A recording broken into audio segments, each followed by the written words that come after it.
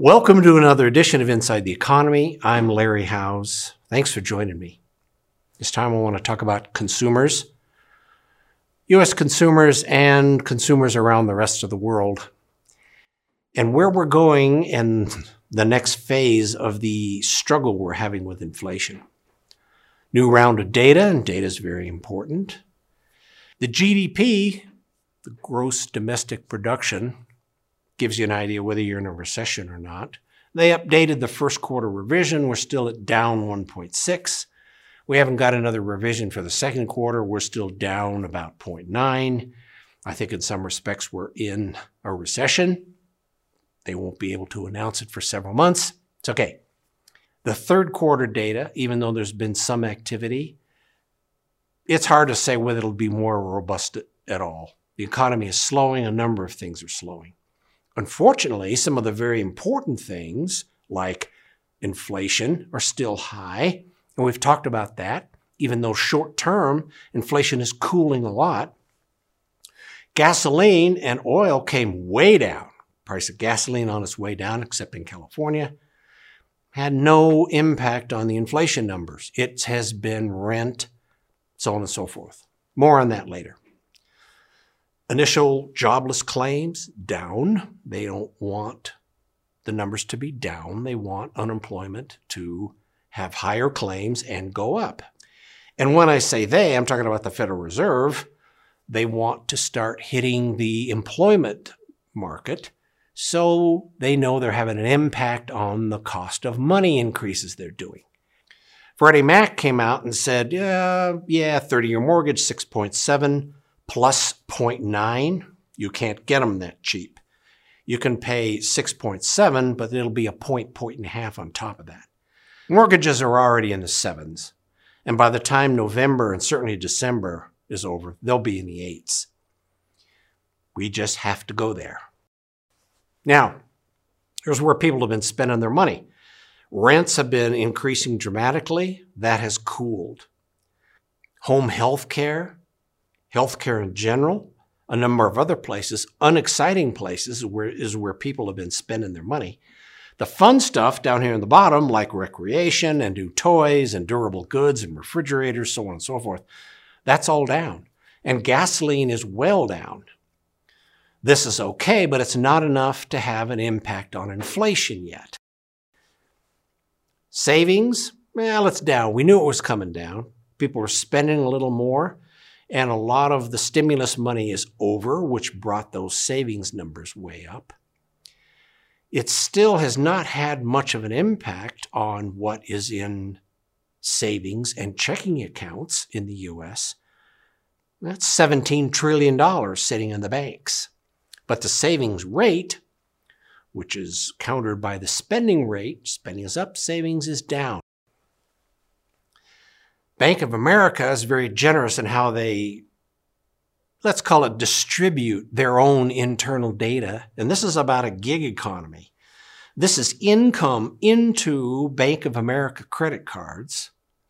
And you're talking about somebody who's got a conventional high-quality credit card from a bank, so they have a job. And they put money on their credit card, which is a little unusual. This does not include people who don't have credit cards, people who wouldn't put money on a credit card. Their gig economy is way up. Imagine what it really is. In fact, we're probably at the point now where the U.S. economy, 10, 12% gig economy and growing. It's another reason that unemployment isn't getting as bad as the Federal Reserve would like to see, because there are alternatives. Used cars, still expensive. Quality used cars are hard to find, and they're extraordinarily expensive. And a lot of people aren't willing to wait 6 months for a new one, which is kind of where we are. And the manufacturers are saying, oh, we're bringing them online, but oh, by the way, they're going to be a little pricey. Well, yeah. Homes, yes, we've had sales down. This is National Association of Realtors. Unfortunately, we knew home sales were going to go down. We really don't know how much, because this information includes May data. And in real estate, The difference between May and August is night and day. And I don't believe we'll really have accurate information on what's going on in the home market for a couple of months because we haven't felt what's really going on in the market when mortgages are in the 7s and they will be in the 8s. Then we'll know where the home market is. Seasonality in home ownership and prices has been the same. This data is 30 years old. The blue is 30 years old.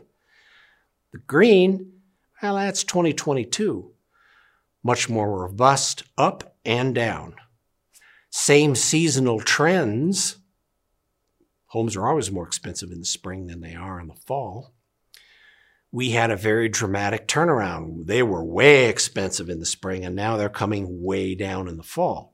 I don't think there's going to be way down, and there's certainly not going to be a collapse.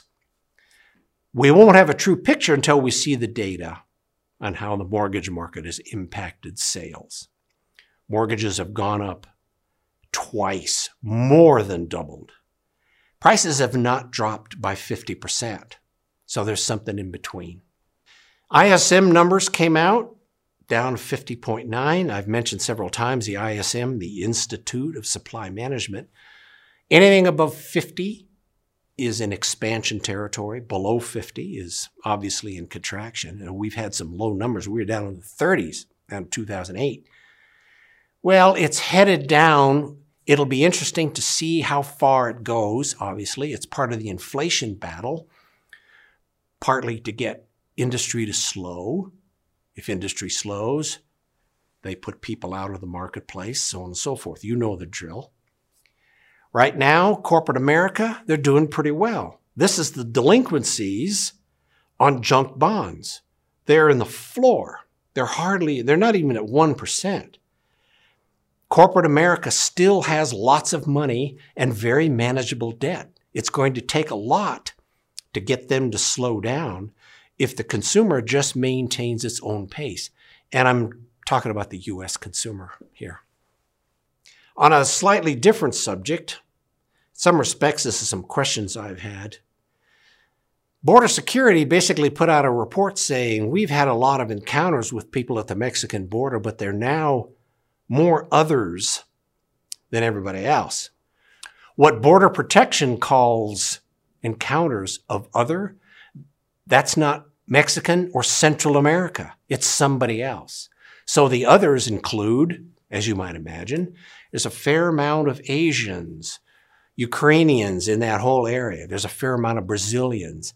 And now there's some more Cubans that are growing a little bit discouraged with the revolution. So that border is, well, it's always been a way into the U.S. It's getting more robust. It's not just the traditional. The other, and they don't disclose who the other are, we're just going to have to see, but they will be entering the workforce. Internationally, things are not looking good for anybody, not even Canada. The U.S. consumer has money. The U.S. consumer isn't worried about heating their homes. The U.S. consumer is a lot of things, but the rest of the world, they have more significant problems. We'll talk about food here in a minute. But everybody else has grown more dependent on the U.S. that has a very strong currency, which makes it harder on them. Great Britain has really done some monumentally stupid things in the last couple of months. Yeah, that's it. Try and tax the few that contribute into the economy even more, and the reaction is they almost had a gilt collapse. Gilt is a term they use for British bonds. We call them treasuries. They call them gilts. They drop like a rock. Basically, you'd say, looking at the spreads here, that the creditworthiness of England is worse than Greece or Italy. Not good news. They're going to try and fix that, but the damage is already done, and they're going to have a cold winter. The rest of Europe, cold winter. It's just going to take a little while. Somebody asked, gee, what's the carbon footprint on cryptocurrencies? Well, as it turns out, Bitcoin has a worse carbon footprint than beef. It's not nearly as bad as coal, but frankly, if you put electric cars and replaced every car in America with an electric car, you probably wouldn't reduce the CO2 in the atmosphere because that's what China puts out in a month. Their emissions are growing, they're getting worse. They have to keep themselves warm, and it's with coal, relatively low quality coal. So it's going to be bad for the environment here for a little while. Finally, in the past, I've spoken about the fundamentals of what it takes to keep people rolling in this society. Well, it's steel, concrete, plastic, and ammonia. Ammonia, of course, fertilizer for food. You need the fertilizer. We only have natural growing capacity for about 4 billion people, and we're coming up on 8, so we need fertilizer. Those of you probably weren't aware that there's an ammonia pipeline, and it, interestingly enough, runs the length and breadth of the parts of the Ukraine that Russia has claimed. We don't know what the future of that pipeline is. It ends in Odessa. But that is the hub of where a lot of relatively inexpensive fertilizer used to be, as well as grain exports. Well, fertilizer has gone up 400%, food 250%. It hasn't had an impact yet, but we're just starting the second round. The last 9 months have been what's been in storage. We'll see what's stored in the future. There's a lot of conversation about, gee, we're having food problems in Africa. Well, it's hard to get through the noise between the organizations that are raising money and the warlord business. They're trying to get in the energy business. That's bad news for OPEC across the Red Sea. OPEC is looking at oil coming down rapidly. It was 78 last week, up in the low 80s right now. Part and parcel because, one, we're drilling a lot of holes, and pretty soon we're going to be up to our lower lips in natural gas. But if Africa gets into the energy business in a serious way, it's going to have a big impact on energy everywhere. Now, finally, what we have right now is what the Federal Reserve is going to do here in November. It's November 2nd, the next meeting. Cost of money right now is 3.25. They've been and have mentioned that 4% is their target number, which is a good number. That's mortgages in the 6s. That's inflation at 2. That's 2% in your money market, so on and so forth. 1.5% in your money market. Well, they're talking more now, which isn't good. We don't want to see them raise 0.75%, 75 basis points, in November. That would take us from 3.25 to 4. That would be viewed by the marketplace as a bad thing. That would probably have a very unpleasant reaction. If we get 0.5% or even less, much better. That extends the pain out. It gives the opportunity for the data to come in because we wait for the data. Right now, that's sort of the goal. Thanks for joining me. There'll be more later. Data dependent, of course.